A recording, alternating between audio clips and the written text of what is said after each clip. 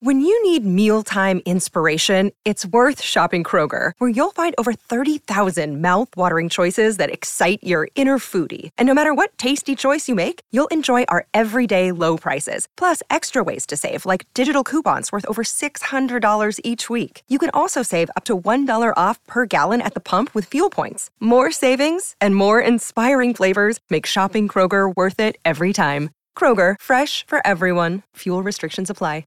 Another day is here, and you're ready for it. What to wear? Check. Breakfast, lunch, and dinner? Check. Planning for what's next and how to save for it? That's where Bank of America can help. For your financial to-dos, Bank of America has experts ready to help get you closer to your goals. Get started at one of our local financial centers or 24/7 in our mobile banking app. Find a location near you at bankofamerica.com/talktous. What would you like the power to do? Mobile banking requires downloading the app and is only available for select devices. Message and data rates may apply. Bank of America N.A., member FDIC.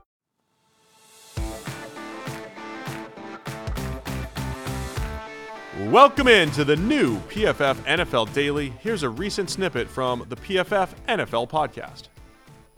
Buffalo Bills 38, Las Vegas Raiders 10. Just 6 days after the heartbreaking loss on a punt return for a touchdown, Buffalo Bills, they get back on track. 38-10 win here.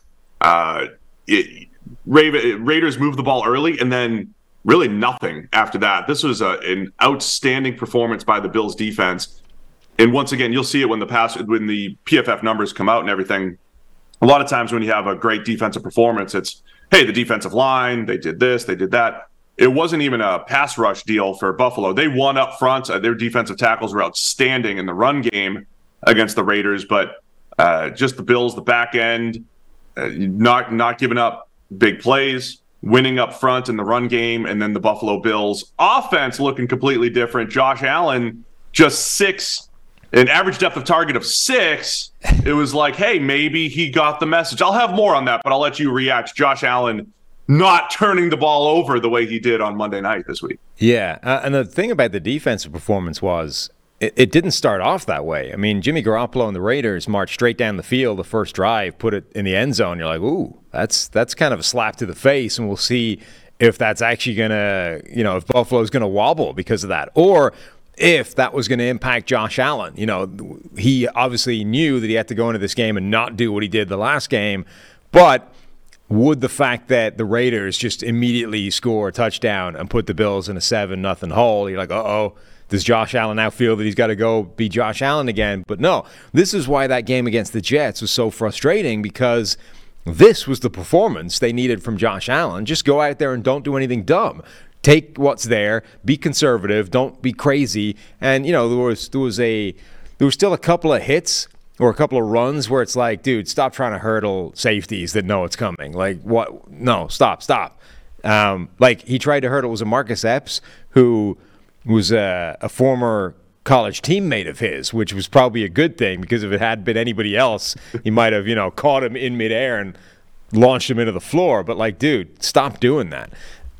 But yeah, this was the performance. It makes Monday night more frustrating because he's capable of doing this. But it's also exactly what they needed. Like, the Bills are so good on both sides of the ball that most of the time you don't need anything like what Josh Allen is trying to do. You need this. You need just don't go crazy. And then when you do run into like an elite, awesome team that are giving you everything you can handle, then let's tap into the Josh Allen well and start, pulling up the plays that we don't have any answer for on defense. This was what the version of the Bills that we, I think, expected to see and need to see for most of their games. It's funny because, I'm looking through the stat line and I see the low average depth of target. And then I'm thinking to myself, okay, well, when was the last time he did this? How rare is this? And I was reminded, I actually had forgotten. Remember early last season, Allen was playing like this. It was against the Rams opening night. He was just underneath, taking everything. And then he'd go over the top once or twice when he needed to. And he did that, I think, weeks 1 and 2 last year. And we were probably saying, hey, why isn't Josh Allen throwing the ball down the field more? It was more, hey, he's playing game manager. They want him to do that. And then they'll, like you said, I like that, tap into the Josh Allen well when needed.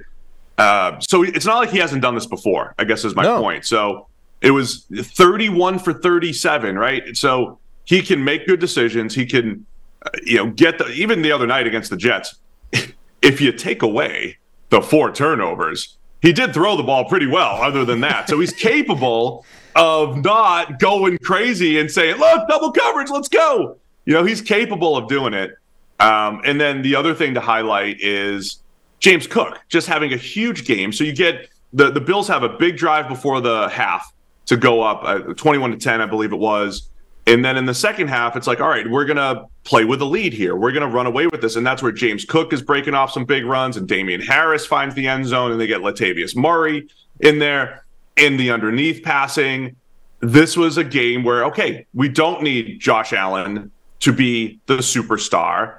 Maybe it's because it's against the Raiders, but you need more of these games if you're the Bills. And I want to see if they can, can James Cook be a huge contributor when they do have to play the Chiefs and they do have to play the best teams in the league. But this was the good, balanced, all-around offensive effort that you want to see from Buffalo. The NFL's here, and DraftKings Sportsbook, an official sports betting partner of the NFL, is giving you a can't-miss offer for Week 1. This week, new customers can get $200 in bonus bets instantly, and when you just bet $5 on any NFL game. DraftKings is hooking everyone up for some game day greatness. All customers can take advantage of 2 new offers every single game day this September. Check the app. You got to go check the app to see what you get. So download now and use code PFF to sign up. New customers can take home $200 in bonus bets instantly just for betting $5. That's code PFF only on DraftKings Sportsbook, an official sports betting partner of the NFL. The crown is yours. Gambling problem? Call 1-800-GAMBLER or visit www.1800gambler.net. Eligibility and deposit restrictions apply. Yeah, and balance is a good term because they spread it around a ton as well. Like they didn't, you could have also maybe not forgiven, but you could understand them wanting to go, oh, Stephon Diggs looked pretty pissed on Monday night. Let's feed him the ball a lot. Stephon Diggs had 7 targets, but so did Gabe Davis, who had a big game. One of his games that sort of makes you think he should be that secondary target to Diggs all the time. Dalton Kincaid had 6 targets. Dawson Knox had 5. James Cook had 4. So that's, 5 guys on the offense that had at least 4 targets. The ball was being spread around quite a bit. Yeah, you just come back to this idea of that's what makes that game by Josh Allen so frustrating, is he's capable of this type of game, which is the more relevant one to have in almost all circumstances, and certainly the more important one to have against the Jets in that game. Did you see also the play that Matt Milano made on defense? I did want to highlight that Jimmy G's 2 interceptions. You described that one. I'll talk about the other one. Well, Jimmy G essentially hits Josh Jacobs like in the face. Perfect pass, like right at him, straight in front of him, hands up to take the ball, and then Matt Milano basically just jumps over the back of him and just takes the ball over the top of his head. Just takes it away from him. I think they said on the commentary, he mossed him, which is kind of true, but Moss usually did that, deep down the field or in the end zone maybe, but Milano just did this in the middle of the field randomly on a perfectly thrown pass to a running back in tight coverage that ended up being an interception. You stole my line. I was watching with avid PFF NFL podcast listener Mike. I was over at his house watching the games yesterday, and he saw that play. He said, tomorrow morning, say Matt Milano mossed him. Make sure you do that. Quote me on that, and you already stole it. Quote Mike. Mike had one chance to contribute here. For the Jimmy Garoppolo EPA king, who's usually the beneficiary of either, Yak or his teammates' performance or whatever, not last week, but, generally, Jimmy Garoppolo's 2 interceptions, the one, again, where you said Matt Milano just steals it from Josh Jacobs. The other one, big, long Gregory Rousseau tips a screen pass. Terrell Bernard makes a really nice diving catch there. So, yeah, there was some weird interceptions in this game and some nice plays by Buffalo. And again, I just want to highlight Buffalo's defensive tackles, Daquan Jones and Ed Oliver. Ed Oliver had a huge game. He had a play where he just pushed the guard right back into the running back for a 4-yard loss. Josh Jacobs, what did he finish with? He had nowhere to run. He had 9